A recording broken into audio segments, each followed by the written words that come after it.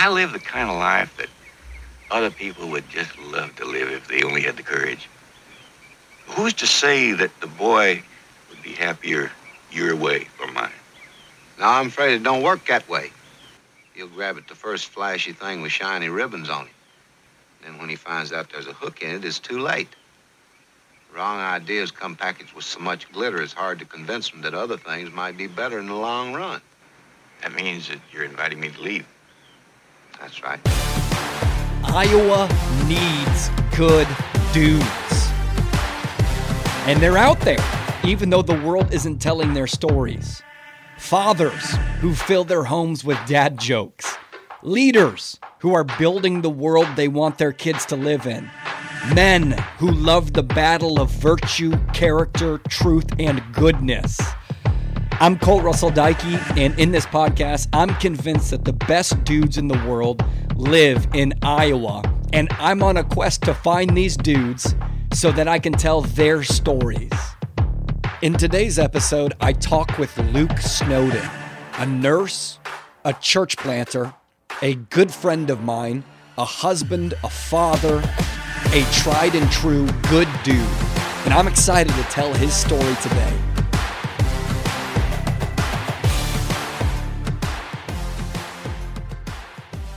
So here's where I want to start, bro. Okay. So you can answer this question however you want, but every dude who comes onto the show is going to start out with this question. In your opinion, what's it mean to be a good dude? What's it mean to be a good dude? What's it mean to be a good dude? A good man, a good jabroni.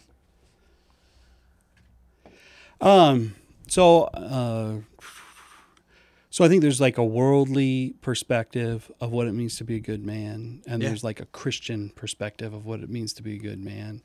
I think the worldly perspective would probably more emphasize like achievements, status, and kindness. I mean, I think the secular world would agree that a good, loving, gentle, right, yeah, good man is that. And I think the primary difference between, well, at least in my head, how I conceptualize manhood, and it's really based upon not only the study of Scripture but also just my own experience. Yeah, is learning to embrace self-death. Okay, yeah. To learning how to die. Yeah. So, lead pastor who developed me, his favorite definition for manhood, and I really liked it, is first to die. Mm-hmm. I've been kind of tinkering with that because I really like it. Right? It emphasizes initiation. It emphasizes leadership. It combines it with sacrifice. Right? First to take the bullet. First to die. I've been kind of toying with it, and I wonder like if I would add this to it. This is a little cheesy, so maybe you're not going to like it, but I might say this: manhood, biblical manhood, is the first to die and the first to cry. It's like there's also this element of like gentleness and empathy, I think, that rounds off maybe a good man who initiates and takes the bullet. I don't know. Would you? I think in a culture that would emphasize more like worldly views of like masculine traits of like stuffing down all your feelings rather than feeling them. I think that's a helpful qualifier. I think though, if we take the fruit of the Spirit, we take, Galatians 5, we look at the definition that Paul gives us of love in 1 Corinthians 13, look at Jesus's Beatitudes out of Matthew 5. I think those would include that kind of qualification in there. But I think if you perceive in the culture something that would discourage the kind of emotional life of a man, then I think it's a helpful qualification. I don't know that you wouldn't use it though. You wouldn't be like being a good man is first to die and first to cry. I wouldn't say my reasoning for not including that qualification to it wouldn't be because I don't think it's true. But I also don't know that especially our younger generation needs to hear that qualification. Yeah, maybe one reason why I'm drawn to that qualification is because I'm so far away from that being true. So it's been a couple months now, but I think about 6 months ago, I heard my kids talking about me. So Russell, 5, Della, 4, they were talking about daddy. And so I came around the corner and just kind of eavesdropped on them like dads do. And they were arguing that with this subject. Della was saying, no, dad doesn't cry. And Russell was like, no, dad can't cry. So they were arguing about whether or not I even have the capacity to cry. My kids they didn't even think it was possible for me to cry. And I was like, well, that's probably a problem. Or just an evidence that they're kids and they don't have the ability to differentiate very well. Nuance things as well. But yeah, I mean, it could be an evidence of a problem. Can you get it into a definition? What's it mean to be a good dude?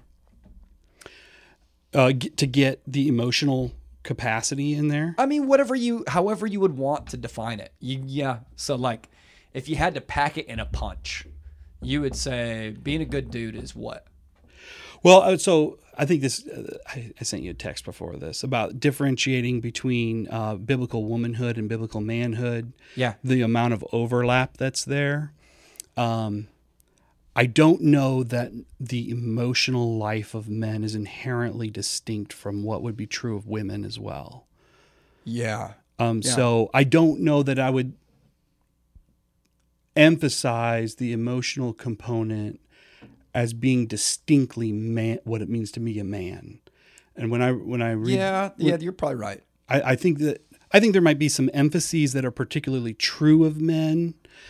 Like there would be like, so the capacity for expressing emotion like tears might be less than a woman. Yeah. Naturally. And I think even in a healthy man and a healthy woman. Right. But certainly the capacity needs to be there. If you don't feel real empathy for somebody or don't have the ability to express or whatever emotion, that's a problem. But I don't know that's uniquely a trait of what it means to be a man. That's just a trait of what it means to be an image bearer. Mm-hmm. Yeah, I think you're right. Yeah, I'd maybe walk that back. I think you're right. I didn't mean to talk you out of it. You did. But here's the thing. Here's the thing, though, is definitions are not for the purpose of only stating bare truth. They're tools.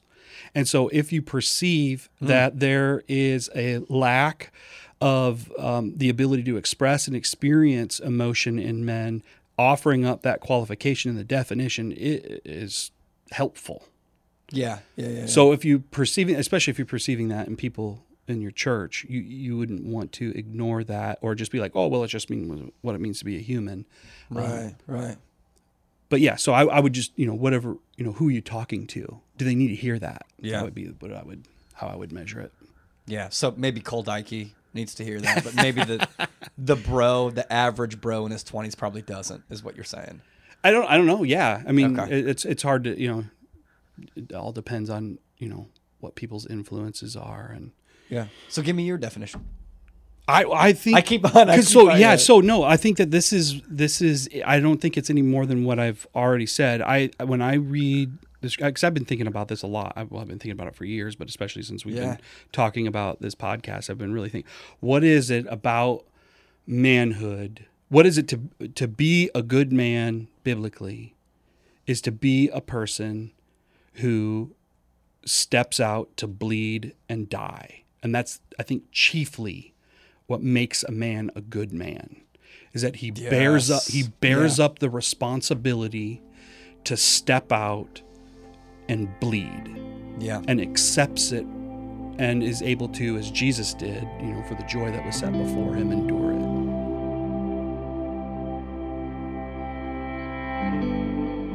I've always had this hunch that joyful masculinity has a particular power to shape the world. And I think we've all seen glimpses of this. Maybe you grew up with a father who filled your childhood home with laughter. Or you played for a coach who taught you the joy of hard work. Or maybe you had a pastor who showed you the masculine poetry of joyful ministry. The sad truth is that these good dudes stand out to us because they seem rare. And the data is bleak here. Men are exponentially more likely to be addicted, homeless, suffer mental illness, or abandon the family. In fact, they're so much more likely to be in prison, for instance, that one sociologist refers to prisons as, quote, men's centers.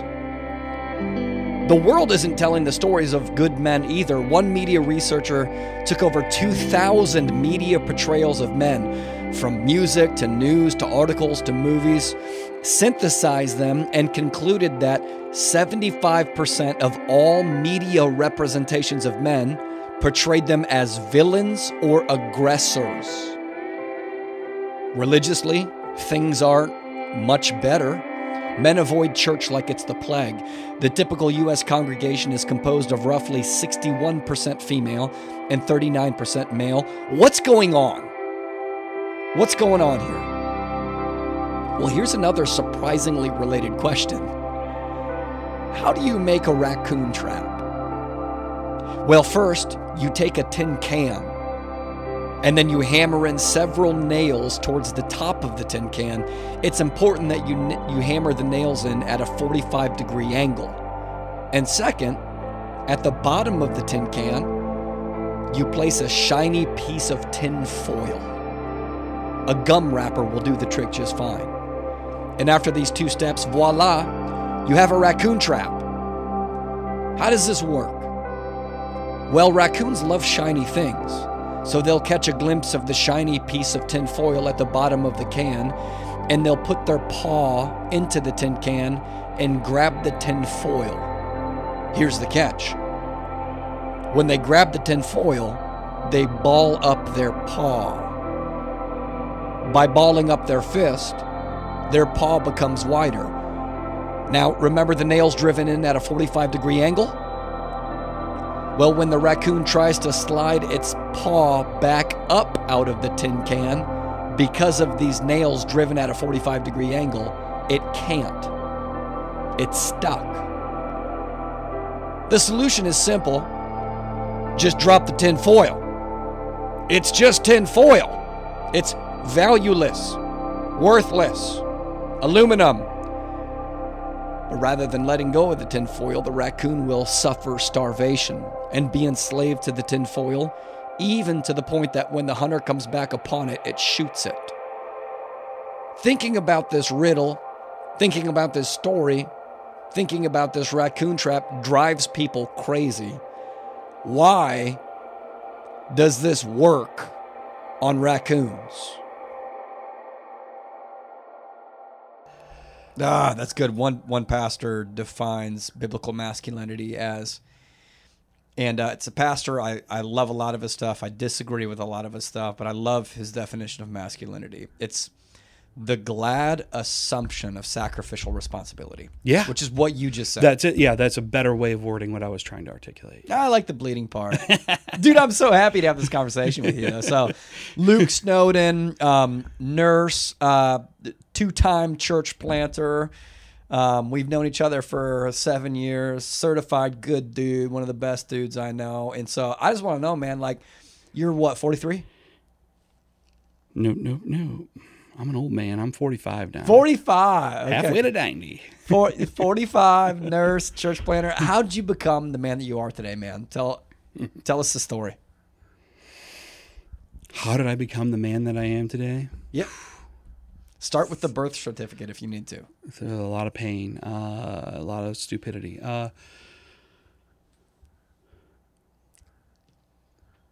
When I graduated high school, I heard you use this phrase earlier, and I think this was very appropriately applied to me at that age. Okay. The failure to launch phrase. Oh, yeah. I graduated high school, and I had two things in my mind, and only two things in my life, in my mind, was I want to have sex as often as I possibly could, and I want to be high as often as I could. And anything that came in between those those things in my life, I regarded as a waste of my time and as an irritation in my life. And so I spent almost 2 years in pursuing that and not wanting to take responsibility. Couldn't keep a job, was stealing from people, and just living a crazy life. And what happened in my conversion was that I finally had to accept that work and responsibility was, I had to die to those desires. Right? Yes. Yeah. So when I talk about what it means to die, is literally experiencing the death of those desires and accepting responsibility, that the accepting of the responsibility of following through and like going to college or taking a job and enduring in a job that you don't like, right, that doesn't pay what you think you deserve, right, with a boss who doesn't understand how to be a leader and sucks at everything that he or she does, and just sticking it in there, grinding it out, and dying every day with it, that's actually the pathway to the good life. Yes, dude. That's actually like the seed bed in which joy can like emerge. And I didn't know how. I certainly could not have articulated it at that time, and I certainly rejected that as an even remotely a possibility in life. Right. But what happened in my conversion was God enabled me to experience that and learn that was actually how it works. And so that was like the beginning of multiple stories of experiencing that kind of death in various areas of my life. And over and over and over again, I've learned that God is, I don't know if pleased is the right word. That God is certainly fine in his providential design of life to intentionally inject incredible pain in my life to help me see that I need to die in certain areas. And that pain enables me to let it go. And then I'm able to walk in a more reasonable direction. Yeah, man. I mean, like, I think everything that you said is just so absolutely true, man. Like, you have to so sufficiently set aside your base desires, and the only way of actually articulating and talking about that in a way that's true to reality is death. You know, I think that's why the scriptures are just so existentially true, that like you have to die to those types of things. And unbelievably, that's the pathway to life. Like well, yeah. And Jesus says, if you want to save your life, you have to lose it. If you want to follow me, we're in Mark 8 this week. Jesus, I'm thinking about this all week. I was like, this is a great time for this conversation. If you want to be my disciple, you must pick up your cross daily and follow me, which is a call to death. What's really odd is Jesus said all that to the disciples before the cross, so the disciples had no clue that that's what Jesus was literally going to do. Yeah, they probably just a figure of speech is what. Yeah, they because thought, they knew the Roman practice because it was being done around them in Israel. And so for them, they got to be like, what in the world? They don't understand that as like a religiously significant idea like we do. They saw it as like, what do you mean we got to participate in Roman execution and willingly subject ourselves to it? And and that's Jesus's definition of what it means to be a disciple, is to actually engage that. And here's what I guess my experience of growing into a man is that when I was younger, I think I thought that meant making intentional choices that would be hard for me to make. Yeah, okay. And I think it includes that. But it transcends that? It transcends that. It means accepting pain and accepting horrible realities that are sprung upon you that are outside of your control and choice. Yeah. And not using those as an excuse to abdicate responsibility, but to receive them As one pastor said, and it makes me mad every time I hear it because I despise it, even though he's right. He says to learn to kiss the rod that God brings to you. And I just like, and I'll be honest, this is probably, I don't know if you guys are on this week for your fighter group questions in the discipleship deck. Yeah. Ours is, for this week is the question, if I can get it right, is, what do you fear most about following Jesus? Yeah. And my fighter group meets tomorrow morning. Okay. And we're going to get the opportunity to discuss this. And as I've been thinking about it all week, I know that God is going to bring pain. Yeah. That I don't have any choice in. And based upon the pain that I've experienced 10 years ago in divorce, based upon the pain I experience in challenges with raising kids, especially kids that are adults, and learning how to let kids be adults, and the pain, like real pain, that causes in your soul that you can't even imagine when your kids are little. Gosh, no. And like I sit around like a jealous, sorry for the negative connotation this phrase is going to bring, but I sit around like a jealous girlfriend in my home, trying to figure out ways to get my kids to pay attention to me. Wow. Because they don't care. They literally just don't care about their parent. Like they're just, and I'm not saying my kids are rude or anything. I'm not saying that. I'm just saying like they have their own life. Right. They're doing their own. They have their own desires, and it's like as a parent, it's like, oh, they used to like crawl up in my lap and hug me and tell me that they love me, and now if I didn't force them, they probably wouldn't engage with me. Dude, that's so convicting for me. That's so convicting for me, and I needed to hear that because with a 1-month-old, a 4-year-old, and a 5-year-old. I know how bad this is going to sound, but a lot of what I try to do is try to get them to pay attention to anything that's not me. But that's what's crazy. And then you sit there and you feel like there's just a range of emotions that you feel. But the point is that you go through a certain kind of death, and you have to learn how to accept that. And it's in learning how to accept and embrace those things of pieces of death that allow you to bear the fruit of the Spirit in those moments. So I know like this is one thing that I think I've had to suffer multiple deaths on throughout the years, and especially in the period of where I went through my divorce, was expressing and feeling irritation toward my kids or toward my spouse, especially when it would erupt into like yelling or harsh words. Yeah.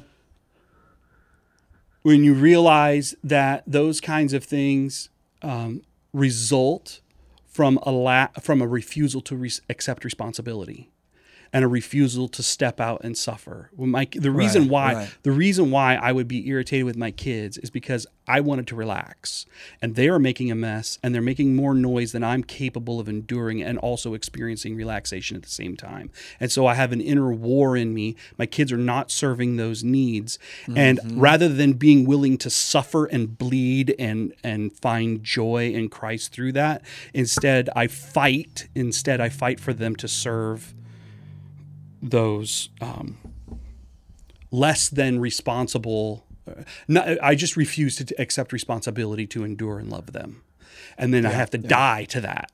I have to die to it, and die to the whatever. So I'm rambling, but my point is that the journey in terms of coming into manhood has been a series of what seems to be unwelcome and unappreciated deaths that haven't been lessons for me to learn, because here's the other part to it. I don't think there are men out there who don't know how to be a man.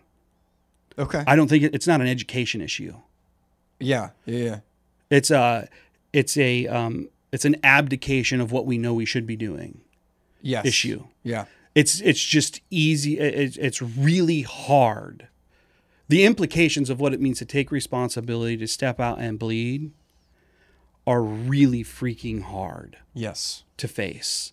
And it requires a certain kind of desperation to take the first step in doing that. Yeah. And that's why I think pain is usually involved with it, and God brings pain in because it motivates us, unlike anything else, to reach out in desperation to try something different. Yeah, man, that's really good. So let me work out an idea in my head that I've got from listening to you. Because, so if you're right, and I think you are, in defining manhood as being the first to die, or the glad and joyful acceptance of sacrificial responsibility, the willingness to bleed for those that you have responsibility for. So if that's right, and I think it is, then it seems to follow that one of the most important steps that a boy can make in becoming a man is recognizing the fact, and I think this is built into the cosmos, recognizing the fact that running from your pain will actually end up doubling your pain in the long run.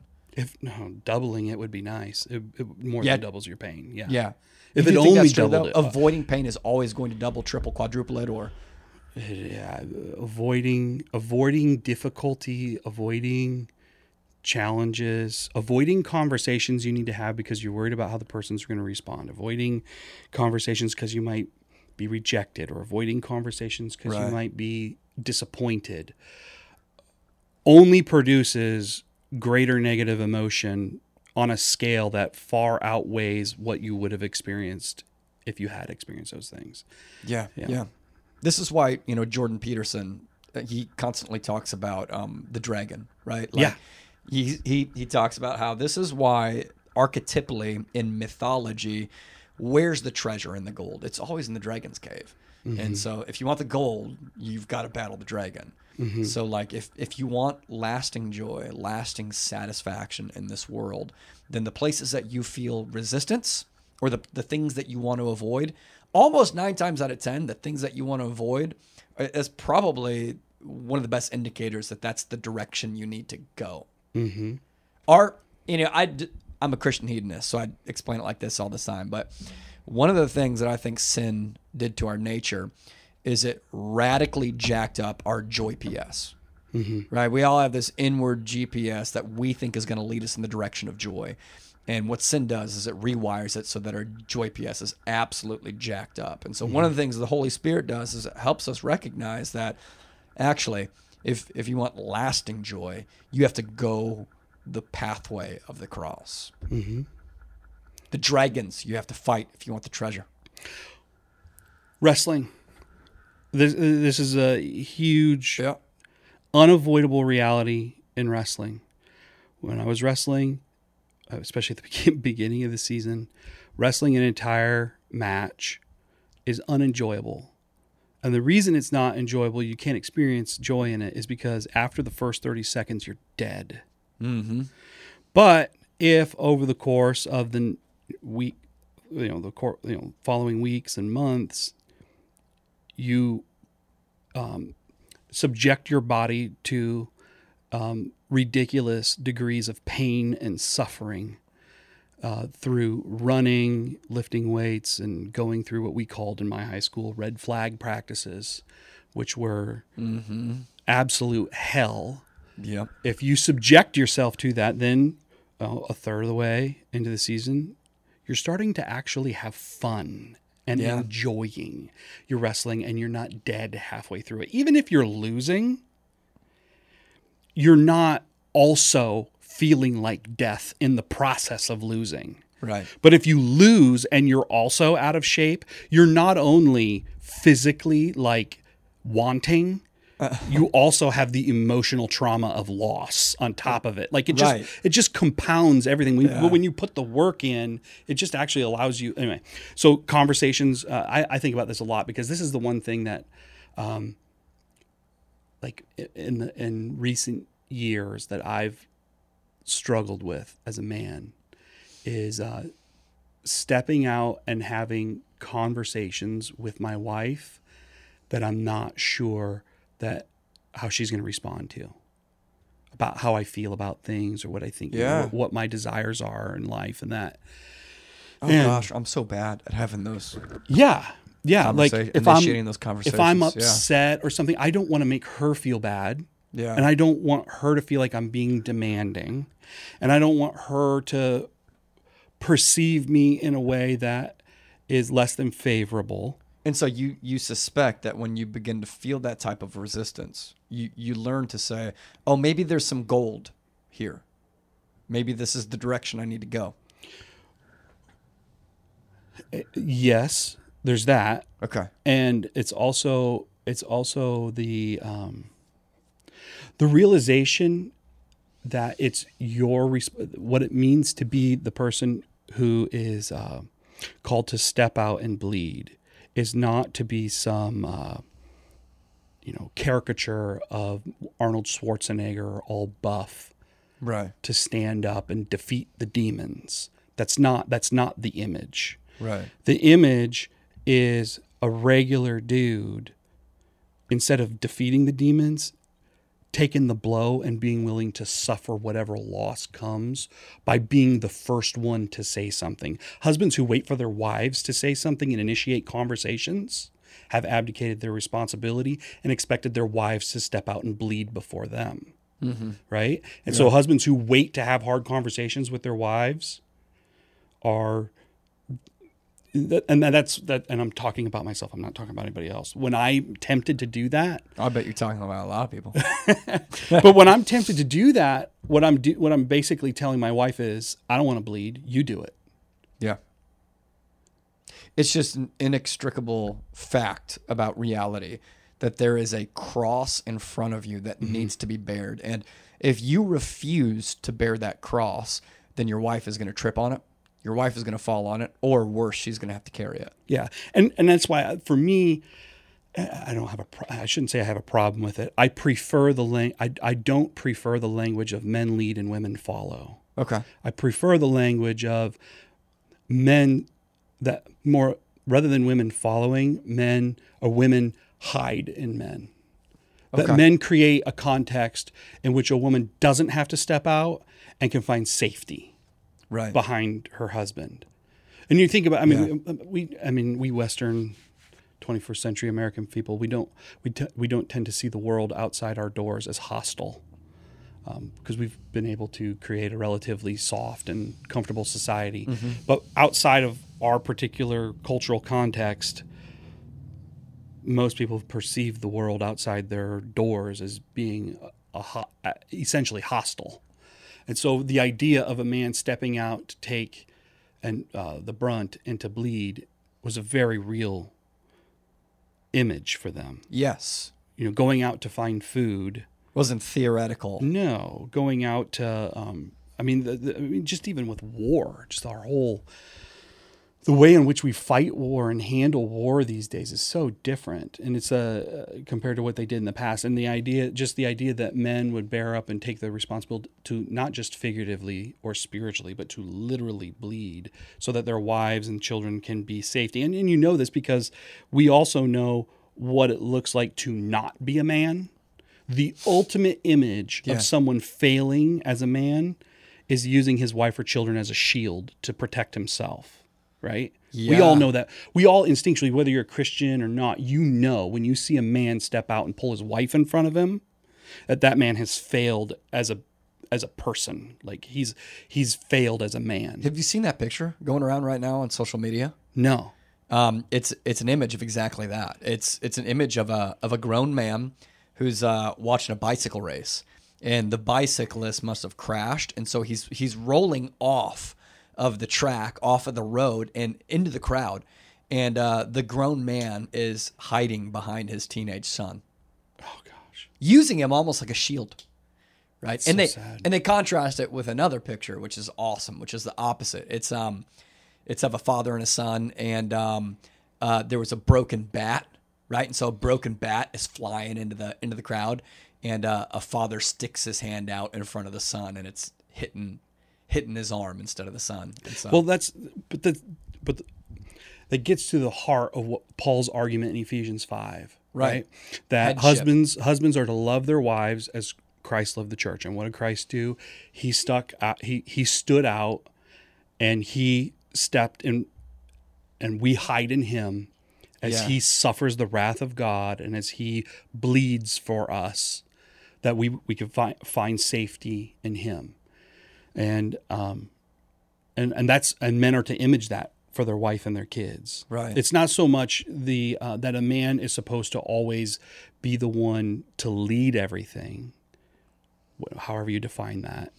It's that the man is responsible to make sure that the wife doesn't have to, or doesn't feel like she's not sure if her husband can step out or will step out and bleed for her. Yeah.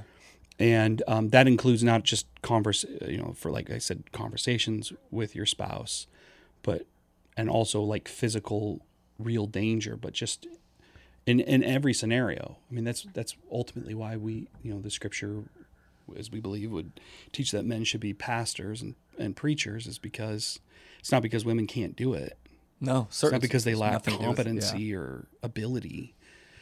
It's because because we understand that preaching is an act of war, right. Not figuratively. It is a literal war that's being entered into, and men are called to be the ones to step into it and bleed through it, and right, or die through it. And so at least that's the intention of it.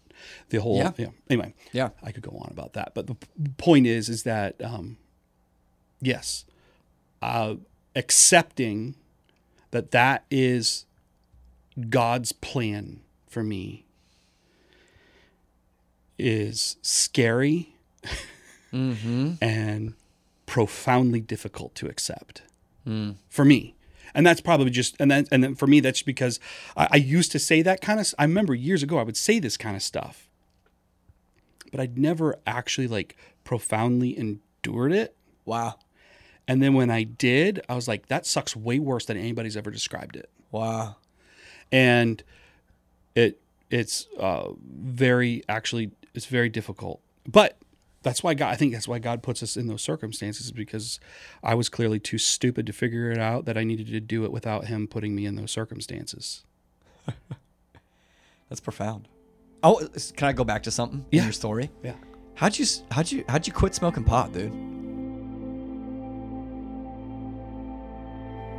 The raccoon trap works because the raccoon is so enamored by the shiny tin foil, worthless though it is in value, that it would prefer to die rather than let it go. It would prefer to die rather than let it go. I've told this story a few times, and men in particular always identify with it. It's a hard story to stomach, to listen to. It's difficult to think of the raccoon with its paw stuck in the can holding a piece of shiny tin foil, because most dudes in the modern world identify deeply with this story. We can't seem to drop the tin foil, and it's killing us.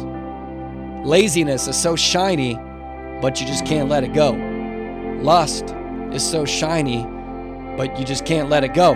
The fear of man is so shiny, but you just can't let it go. And it feels like you're just gonna die with your paw stuck in the trap, all for tin foil. It's shiny, it looks satisfying, but it's just killing you. It looks like it'll bring joy, but it just brings sorrow. Looks like it will bring happiness, but it just brings shame. It looks shiny, but it traps you. Now here's the dilemma in the modern world. There's a million shiny things that our culture flashes before our eyes. So what's required of men to thrive in a world of shiny objects? The willingness to delay gratification. Or as Luke says in the podcast, embrace the suck today for the sake of joy tomorrow. Embrace the suck today for the sake of joy tomorrow. Here's the way that one popular psychologist phrases it. Quote, perhaps something better might be attained in the future by giving up something of value in the present. Long ago, in the dim mists of time, man began to realize that reality was structured as if it could be bargained with. We learned that behaving properly now, in the present, regulating our impulses, practicing discipline over vices, could bring rewards in the future in a time and place that did not yet exist.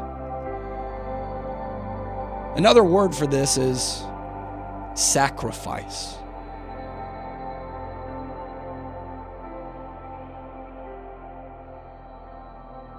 Oh, man, How did you stop being a pothead? Well, I smoke pot every day, and I couldn't have imagined what it was like to not. For Smoke like pot. 2 years, you said you were high, basically, Yeah.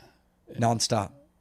Well, if I couldn't afford it or whatever, I didn't have it. But yeah, I did as much as I could. Yeah. And boy, I don't know how. I mean, I had a pretty radical conversion. And I think it was a combination of distance. I'd moved away from the people that I was doing that with, and then engaging in the Christian community that I was a part of at that time.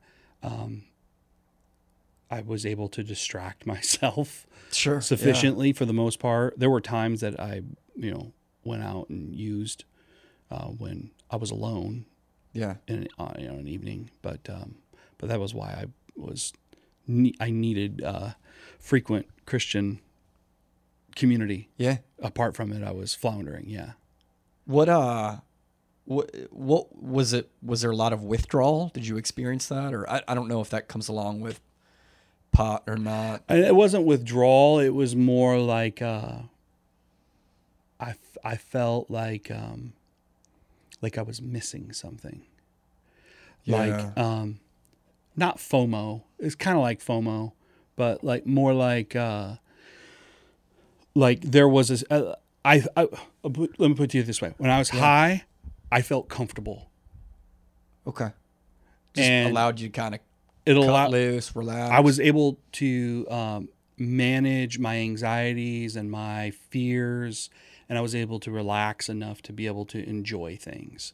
And when I wasn't high, I was filled with anxiety, and I was filled with fear and guilt and shame, and I would realize I have things I need to do, or my life is going to stink, and I just didn't want to do it. I was running.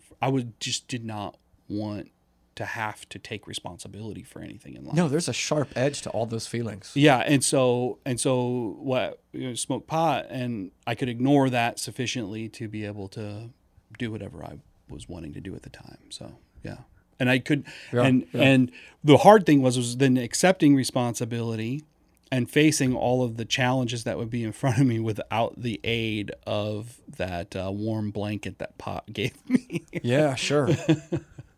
Yeah. So, yeah. So what would you say to somebody who wants to quit pot but doesn't know how? Got to die. Right. Yeah. No, you literally just have to come to a point where you're willing to accept the pain, to embrace the pain Of that not consciousness. having it will bring you. Yeah. And learn to manage it. Whether that's with the help of a pastor or counselor or whatever, you just have to learn how to embrace the pain that will come. Right. Because there's not, I mean, yeah. The joy was set before Jesus and the cross. It wasn't a happy, clappy experience for him on there. No. And our definition, I know here at Frontier, the definition for joy does not exclude the reality of absolute suck. Right. And it's not just that there's something noble, there's something essential for manhood to be able to look at absolute suck and say, I'll take it. Yeah, it's built a little bit like a trampoline, isn't it? There's elasticity in it where it seems like the deeper you go down sometimes in pain and suffering, the higher your capacity is to go up into joy and happiness. Well, people this because you watch what happens between people who go to war, like men who go to war. Yeah. And they experience that pain together. Right. It does something profound to create a bond between them that is not just unbreakable, it's profound. I just saw this video. It was crazy, of this guy who, I think the Korean War. I think it was the Korean War. And during the Korean War, he had this buddy that he was on a ship with, or I don't know what they were doing. But anyway, they hadn't talked to each other in like 50 years. And this dude just randomly found his friend, and just randomly showed up at his house. And a guy answers the door, doesn't recognize him. And as soon as he does, they break down and embrace, and the joy they had in coming together. Anyway, but that that kind of connection and that kind of joy is forged in the midst of literal war, right? Wow. Yeah. Yeah. I got to read this. I mean, this is spot on to what you're saying right here. So there's an article you can read out there called "Sometimes I Miss War." Yeah. And he talks about the male need for brothers on a mission experiencing pain together. And here's the quote from this article. I mean, what a name for an article. "Sometimes I miss war." He says, quote, "I hated war, but strangely enough, I loved it too. I'd find myself wishing I were back overseas while driving alone, or in the midst of a crowded party. Things were simpler in war. People understood me in war. I had deep relationships in war. Granted, there was no running water, and I defecated in a barrel on a regular basis. But the laughter was real, the friends were real, and the experience felt more real than ordering a coffee at Starbucks while somebody in athleisure berated the barista for getting her order wrong." Yeah. So the one of the painful realities I've had to accept in my life is that the promises of ease and comfort are lies. Yes. Yeah. And when I look at being able to sit down on my couch, have my wife make me a ham sandwich and bring me a beer and watch the Cubs win, like that's the image in my, like that to me is like the pinnacle of like my, in terms of like what I innately think is like the ultimate pleasure.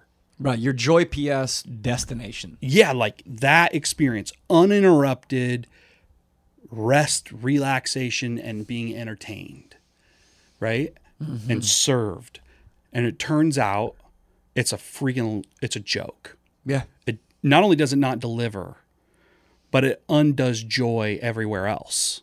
Yes. It imprisons you. Yeah. And the embrace of getting up, making my own sandwich, and taking care of responsibilities around the house and serving my wife, that actually ends up producing a disproportionate amount of joy than what could have otherwise been experienced. And that lesson is one of the biggest things that distinguishes somebody who hasn't transitioned to manhood. Yes.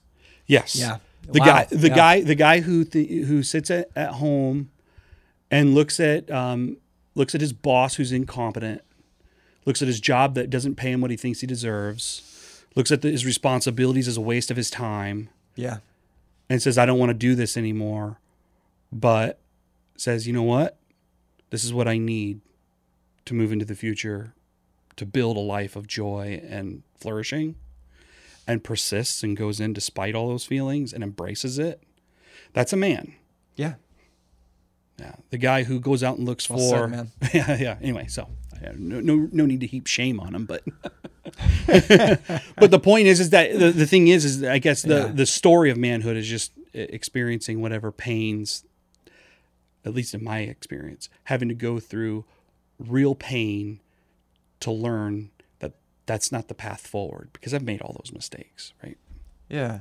So how here's a question about your life. How'd you wind up from how'd you go from quitting pot to being a pastor? What was that pathway like? Well, so what happened was when I was actually living in Newton, Iowa, and it's all rooted in my conversion experience. So what happened was it was the middle of the night, like 3 a.m., and I was high in my room. I was actually listening to a band called Typo Negative, and if anybody listening to this knows who that is, you'll know what kind of place I was in life. Okay, yeah. I had my black light on with my Absolute vodka bottle, with the highlighter fluid in it, to make it glow, whatever. I thought it was really cool. Anyway, and I just had this overwhelming sense at like 3:00 in the morning that everything in life was wrong. And I got up, wrote a note to my friends, didn't realize I was experiencing conviction of sin.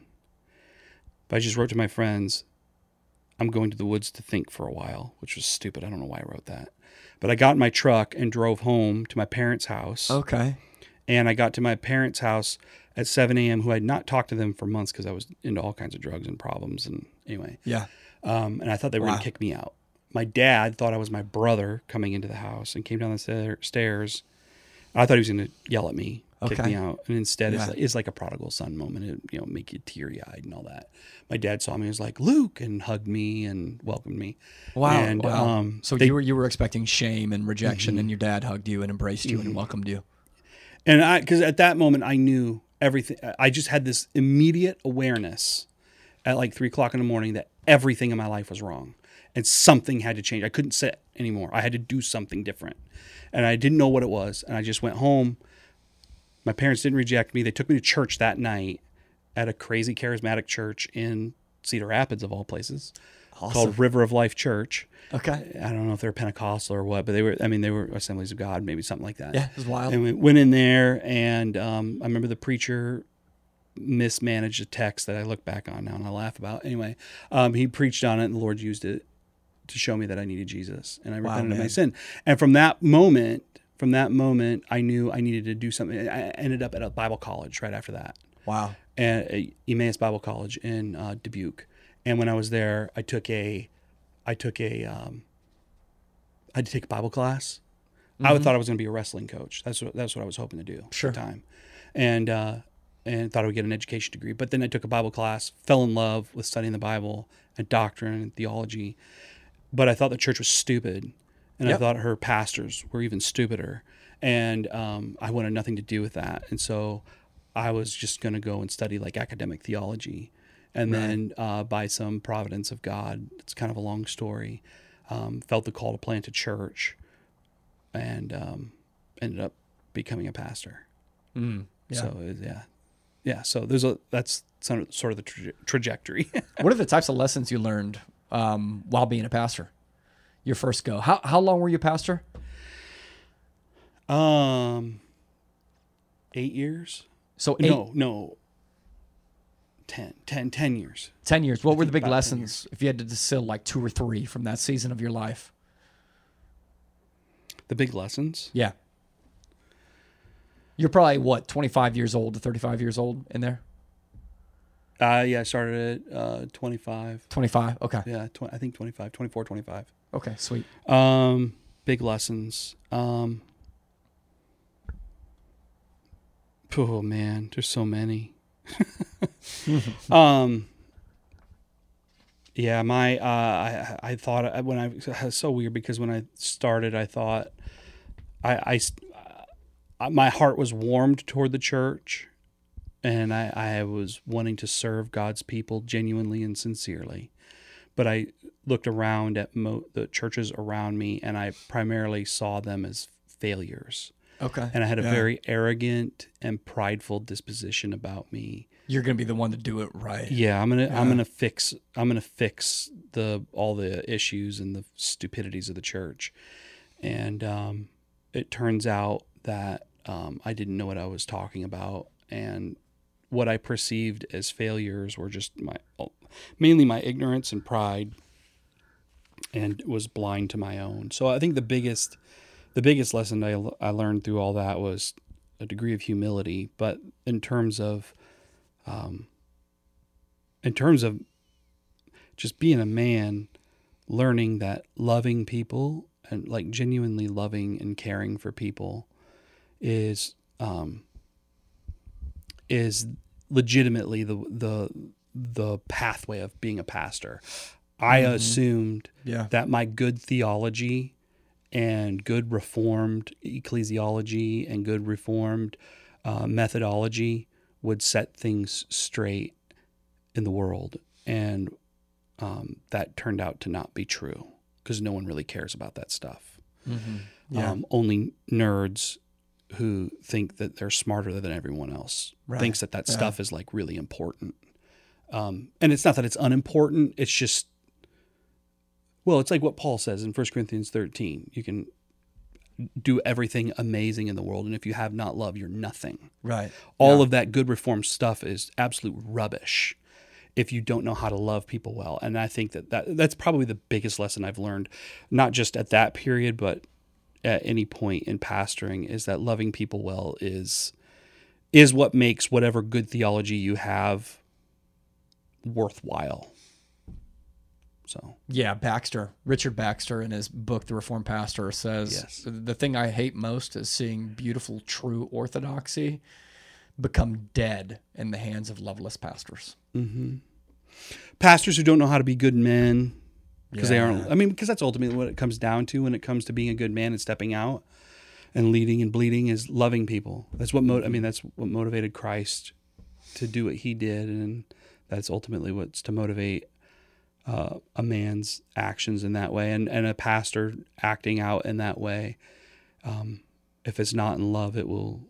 Well, there's all kinds of examples of pastors failing to love people well. No one needs a reminder of that. But the point is that learning to love is not only the pathway to manhood, but it's ultimately what's necessary for at least what I learned for being a pastor.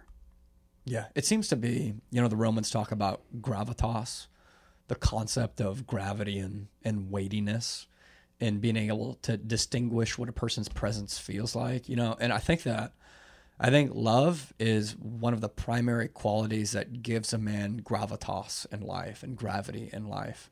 If a person loves you, man, their words are going to drop like an anvil, especially if it's a word of correction or something like that, man. Or encouragement. It drops like a hammer when you know that person.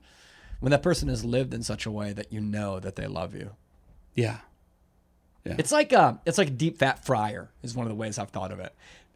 What it does has the capacity to take things that are already delicious, like Twinkies, and make them even better. But it also has the capacity to take things that I don't like onions. I don't like onions. You deep fat fry them as an onion ring. I love them. Right? So you got a word of correction for somebody, a conviction for somebody. And when there's love present, it deep fat fries it in such a way that it makes it palatable for people. Maybe even tasty. Yeah.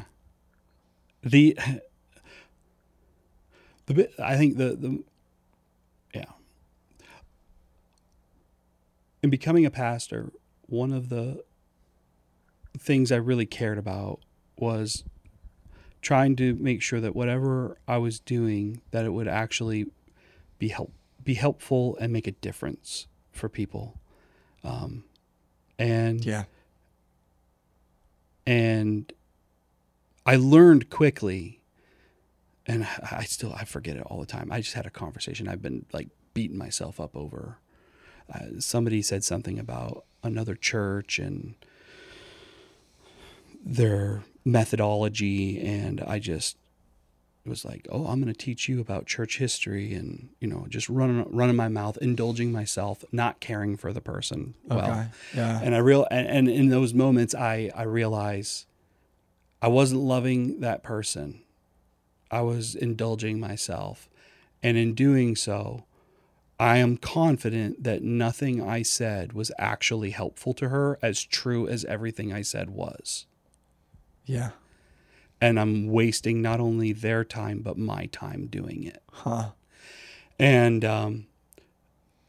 I know, especially among younger Reformed guys, there's this tendency to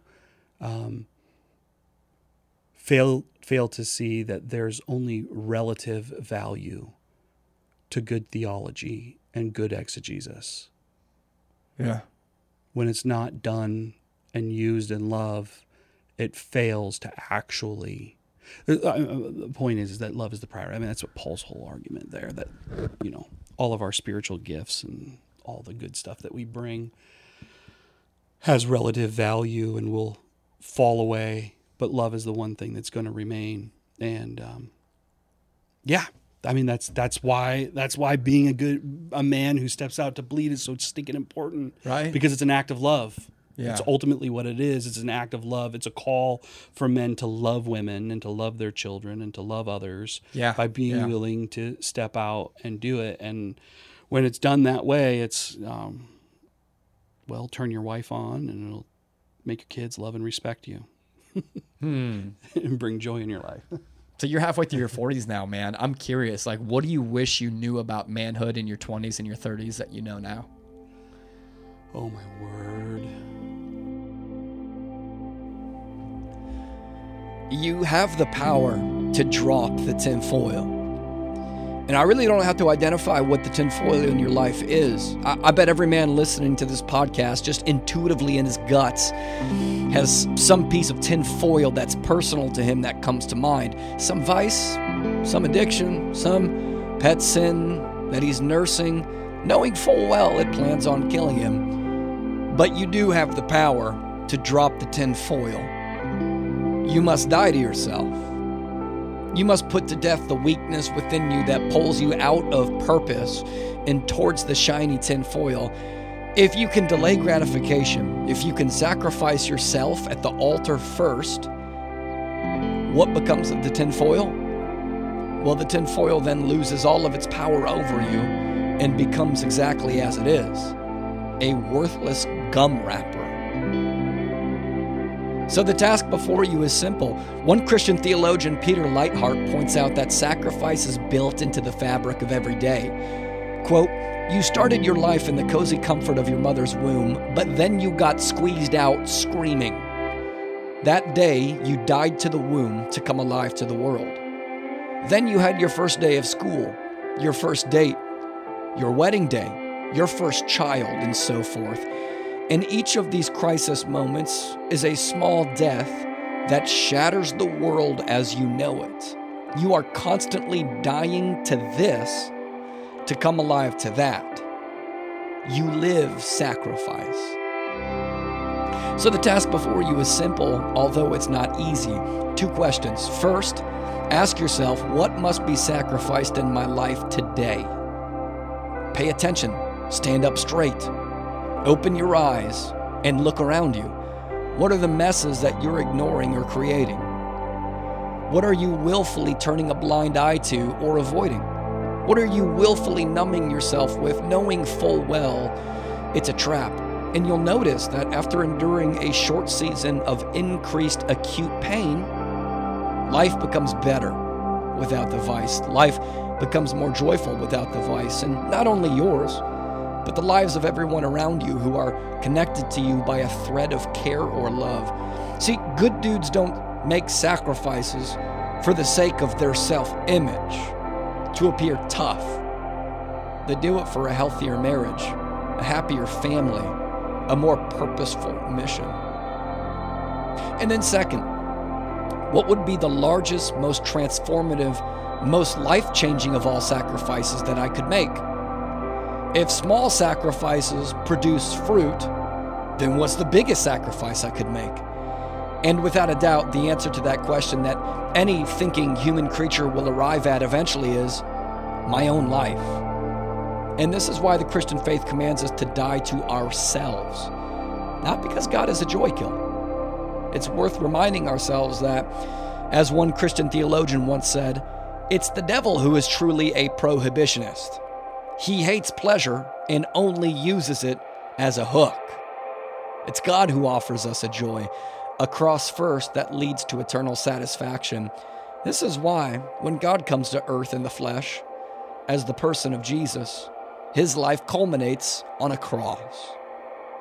A cross because he saves us from our tinfoil. I'm in my 30s now. I'm catching up to you. Yeah. I'm closing the gap. I'm thinking about it because I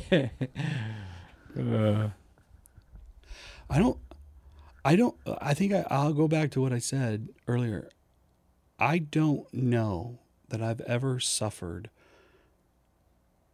from a lack of knowledge of what I need to do to be a good man. Yeah, that's right. I think my problem is that in the moment, in the circumstances, the seemingly random circumstances of life as they arise. In those moments, I really honestly believe the promises of sin.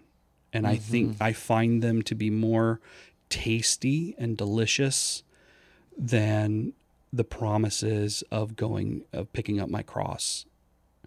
And I don't know that it would be possible for me to be back in my 20s somehow and know that without having suffered the many kinds of death I've had to experience to relieve myself of those delusions.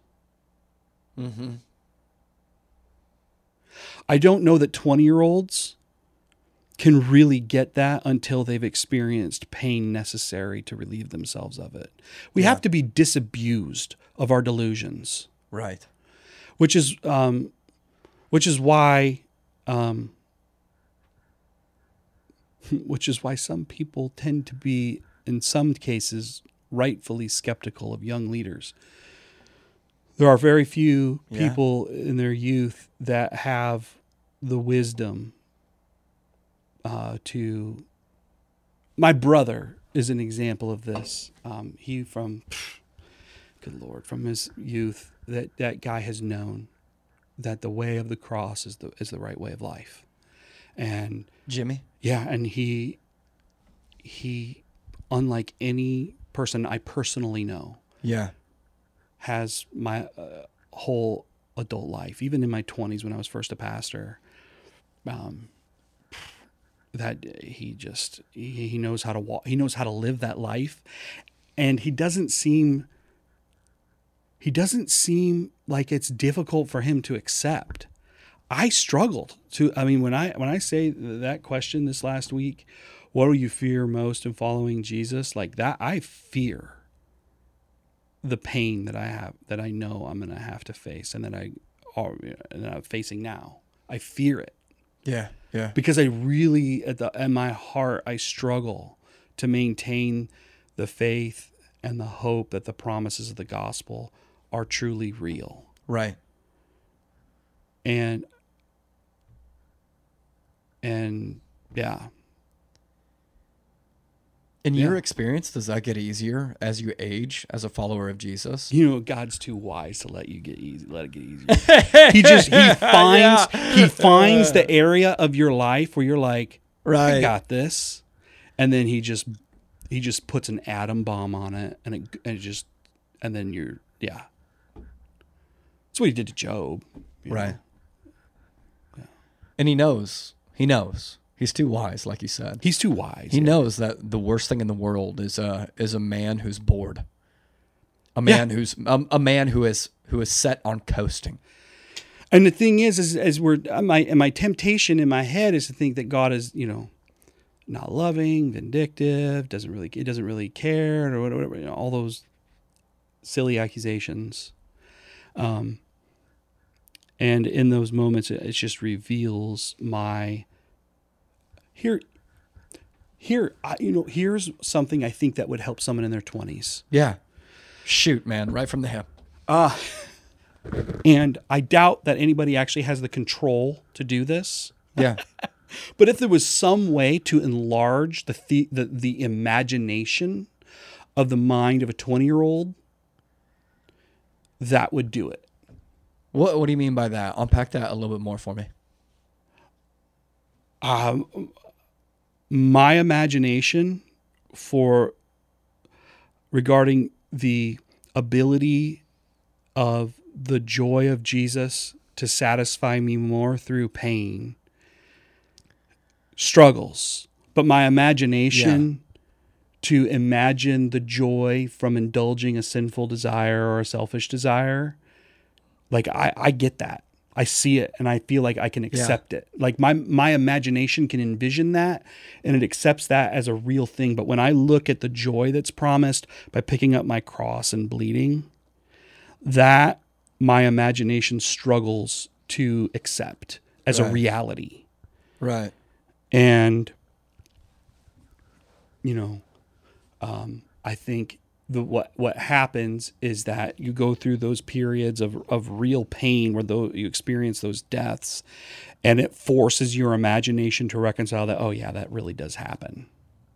Right. Those joys really are there, and they're superior to the other, but my imagination can't capture it until I go through the pain that forces me to endure and see it.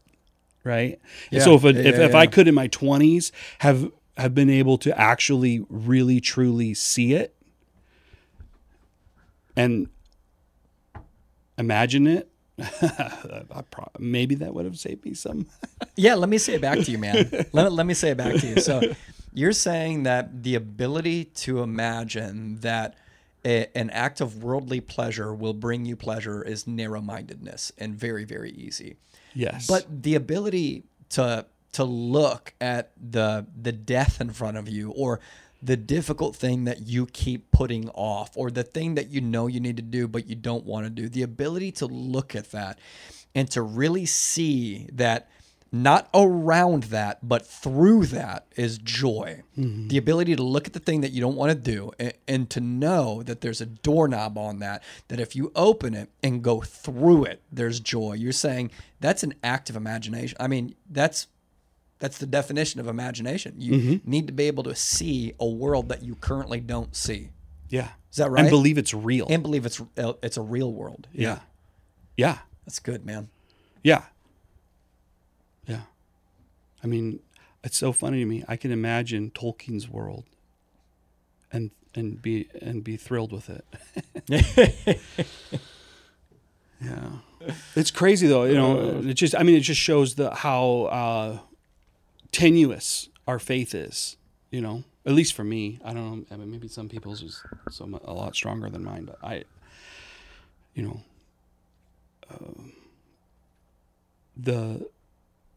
the reality of experiencing pains and disappointments and knowing that you have to face up to and press into difficulty.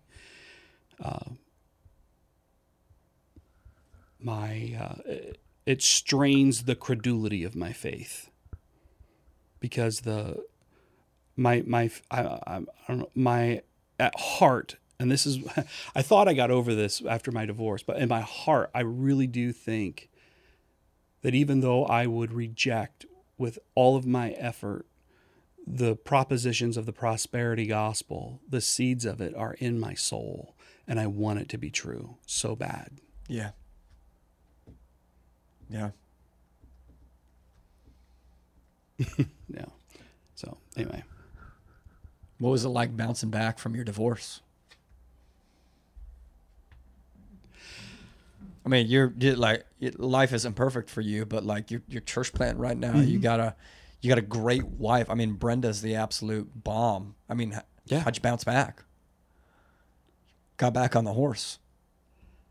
Didn't stay down. It was a long, slow process. You know, I found it very difficult to find consolation in Scripture. David was really upsetting to me.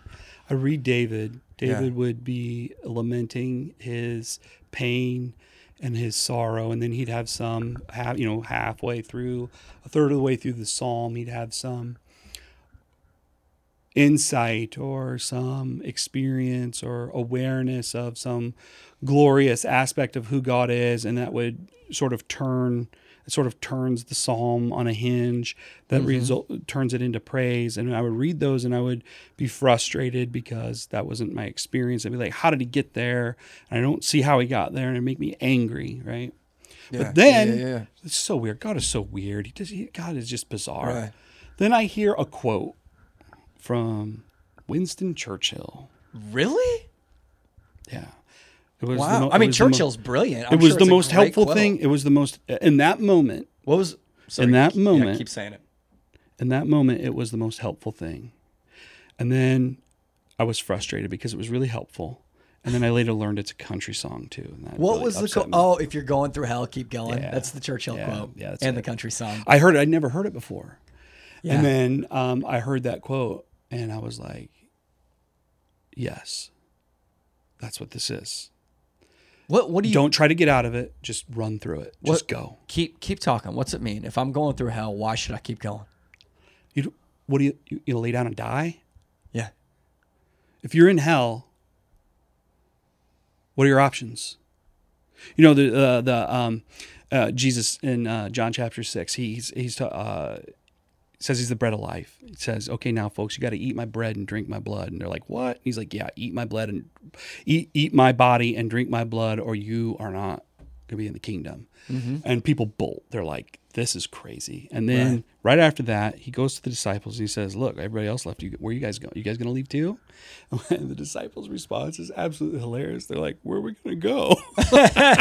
Who else has the words of life? Yeah, like you're the thing. We're stuck with you. Like, and that's the reality of it. If you're in hell, that's where you are. There's no changing it. Mm-hmm. And I had to, and it was a kind of a moment where I was like, oh yeah, I'm in hell in this moment. Whatever, figuratively, whatever. Yeah, yeah. And what am I going to do? But just, I guess I'll just move forward. And at that moment, I was just like, okay, here are the things I got to do to move forward. And I just did. I don't know what it was. It just was clear to me at a moment. I was in, misery and self-loathing and whatever, depressed and angry and suicidal and, all the things, these things. Right. And then I heard that and I was like, okay, I guess I just got to move forward. And I did. And you did. And then eventually ended up here. Yeah, I don't know. It's weird. That's not like a real spiritual answer, but that's what happened. Yeah, no, I like it. Yeah. Just the ability to get up, dust yourself off, get back on the horse, keep moving forward. I don't know. I wouldn't describe it as that. I think it was just resigning myself that this sucks. And I just gotta keep doing with it, and hopefully it gets better. And one day it did. One day it just didn't suck. Yeah. Yeah. Somehow things just started falling into place. And yeah. And the thing is you can tell somebody that, but unless they have that sort of, I don't know, I would imagination. Right? Yeah, the imagination. And the realization that there's no choice but to just accept it and move forward. I think so much of the time we just don't accept that things are, and that's where I was. I was just angry that what happened. Mm-hmm. And I was resentful that it happened, and I was angry at God that it happened, and I was angry at all the things. And I wasn't accepting that this is just my reality and I just need to move forward with it. And once I did, and that quote, for whatever reason, helped me. Were you whiny? Were you a whiner in that season, or would you not identify with that? I was angry. You were angry. Wrathful. Yeah. Yeah. I was so angry at God. Right. Yeah. So in mythology, and I would argue biblically as well, there's this idea of the golden wound. I talk about it all the time, right? This idea that it's not, despite our wounds, but it's precisely our wounds that get dipped in gold and become treasure to the world. Oh, yeah. Right? So I see that on the cross. Mm-hmm. I think it's just an absolute reality that the greatest gifts that we give as individuals to the world always come from our deepest wounds. I think that's why John records, the centurion jabs Jesus in the side with the spear after he dies on the cross, pulls it out, blood and water pours out of Jesus' side, right? The water that cleanses us and the blood that covers us. So the greatest gift comes from the deepest wound. I found that to be true in my own life. The things that Robert Bly, he writes about archetypal male myths. And he's super, super insightful dude. He says, if you want to know what your purpose in life is as a man, ask yourself one question: what hurts? And then follow that. Or what are you avoiding? What are you avoiding? Yeah. He goes on to say, your genius is always hidden within your wound. And I think one of the reasons why you're so effective as a preacher and as a leader and as a pastor is because you know what it's like to go through a season where you are pissed, like angry at God. And since you know what that was like, man, I think that's one of those wounds that the Lord dipped in gold for you. It's not, even though I had that tough season back then, now I'm a solid preacher. No, it's precisely because you had that. Mm-hmm. It's because of that wound that blood and water pours out of you, man. So like, I don't know, golden wound, man. I think that's your golden wound. Well, something golden would be nice. Hey, I want to hang on to this conversation for one more question. All right. We've been at it now for an hour and it's been great. I want to hold on for one more question. Okay. So like I have this dream with this podcast and it's a far out dream. I don't know if this will ever happen, but success for me in recording the Iowa Needs Good Dudes podcast, success for me, the greatest success I can imagine, the greatest achievement I could possibly imagine this podcast achieving is someday Russell and Jack grow up and they've got an entire library of father and son conversations they can listen to in order to know what it means to be a man. So I love the idea. Who knows if it'll ever happen 15, 20 years from now, my kids listen to this podcast. So speak to them quickly. Think about Russell and Jack in 15 or 20 years. What do you think is the most important thing that you think young men today need to know about life?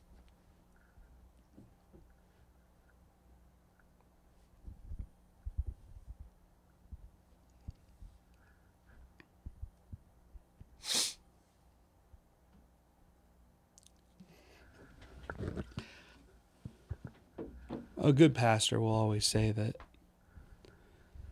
their hope and their joy is in Christ. So I wouldn't want to suggest that there's something beyond that. I think that's ultimately the answer. But yeah, there are unique things that implies, and unique ways in which that works out, especially in a young man's life. Yeah. And I think it may not be related to, just young men. It may be true. It's probably true for women as well. Okay. But I think the biggest, I'm speaking for myself when I say this, because this has been probably my biggest struggle as a man. And that is is accepting that today doesn't have to be happy. And that's okay because if I'm not happy today because of decisions I've made, that can build a happy tomorrow. Wow. Yeah. It's okay for today to suck because if I embrace the suck today, maybe not tomorrow, like 24 hours from now, but tomorrow, the future, that will build a happiness in the future. That's why Jesus says not to be anxious about the things for today, but to build your treasure in heaven, right? Seek first the kingdom of heaven, his righteousness, is because if you're anxious about the things for today, what you're doing is you're believing that I need to find my happiness in today. I need to serve my happiness for today. Yeah. And if I'm anxious today about money, status, whatever, my anxiety for today and serving that happiness for today won't serve my future happiness. We have, Jordan Peterson talks about loving ourselves. We have to love more than ourselves today. We have to love ourselves not only today, but 5 years from today, 10 years from today, 20 years from today. And if you're loving the you that's 20 years from today, you're going to do very different things than what you're going to do if you're serving yourself for your happiness today. And Jesus gives us the ultimate vision is to serve our happiness in the kingdom of heaven, after death. And if we're serving that, that's going to make very different implications on the choices that we make today. And today might suck because I'm serving that end, but that's going to lead me to a whole different level of joy than if I serve the happiness that I can find today. And so for me, I struggle because I really think the happiness today matters in the moment. And I can sit down and postulate good theology and convince myself that the happiness after I'm dead is really more important. But in the moment, I really do believe that the happiness right now matters. And if I could talk to any kid and convince them that their happiness as an 18-year-old kid and the kinds of things that make an 18-year-old kid happy will make a 35-year-old miserable. Will make them miserable at 18, right? Oh, yeah, sure. You know, the things that make you happy at 18 will induce misery into your life in the immediate future, despite the fact that they provide immediate and very short-term pleasures. And I think that's probably that's what I would say. Sinning and expecting pleasure is kind of like buying a plane ticket to Denver, Colorado, and being surprised when the plane lands at Denver, Colorado. Yeah. I mean that's the promise of pornography, right? That's what it is. It's immediate, easy, accessible pleasure that will produce a disproportionate amount of pain that will last into the future. Yeah. And if you can hold off on that and build out for a superior and better joy in the future, well, then that's a much better life to live. Yeah. It's okay to be unhappy today. It really is okay. Yeah. And you will be okay if you aren't happy today. It won't hurt you. Being a good dude is kind of like black coffee. I love coffee, man. Like I'm a coffee nerd right now. I love Des Moines coffee. I love the coffee that Carlos roasts. You know, I can finally tell the difference between good coffee and bad coffee. I haven't always been that way though. When I was a senior in college, my best friend Alec Epkiss came back from a church planting residency, and all of a sudden he loved coffee. And I was like, "How did you do that, man? How did you go from hating coffee to loving coffee, brewing a pot of coffee in here?" Uh-huh. And I'll never forget his advice because it was true. He said, drink black coffee, and on day 1, it'll be bitter and you'll hate it. Yeah. On day 2, it'll be bitter and you'll hate it. On day 3, it'll be bitter and you'll hate it. On day 4, it'll be bitter. And on day 5, it won't be so bad. And all of a sudden, years later, here I am, and I absolutely love black coffee. And being a good dude's kind of like that. If you practice a virtuous life and pursue following Jesus and carrying your cross, then today might feel a little bitter. But if you accept that carrying your cross today might lead to bitterness, then perhaps next week you'll find that it actually caffeinates you. Mm-hmm. Yeah. Huh. Yeah. If you being able, it's very scary to look a demon in the eye and confront it. But when you do that and you realize you survive on the other side, it's far more enjoyable, far more happy than living in fear and hiding from that demon. Thanks for listening to Iowa Needs Good Dudes. I'm on a quest to find the best dudes in Iowa and tell their stories. So feel free to reach out to me and send me a message on Instagram if there's anybody who you think would just make a great podcast and whose story begs to be told. We do have a one-night conference coming up on Friday, September 15th at Frontier Church in Des Moines. It's going to start at 6:30, but it's going to go late into the night. We're going to have 4 dudes from 4 different churches preaching. We're going to worship together. There's going to be a food truck there. And afterwards, there's going to be a bonfire for anybody who's interested. We're going to shamelessly preach about Jesus. But listen, even if church isn't your thing, even if religion isn't your thing, come check it out. And maybe, who knows, you'll end up mixing it up with some good dudes. And maybe your life will get changed. Friday, September 15th at 6:30 at Frontier Church. Come hang out.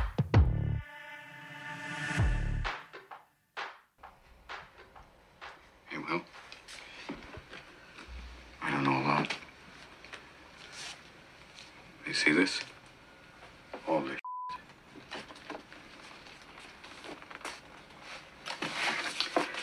This is not your fault.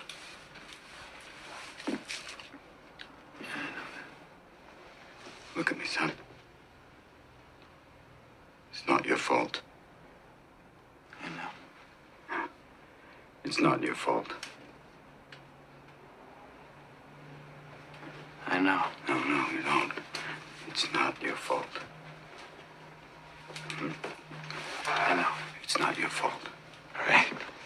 It's not your fault. It's not your fault.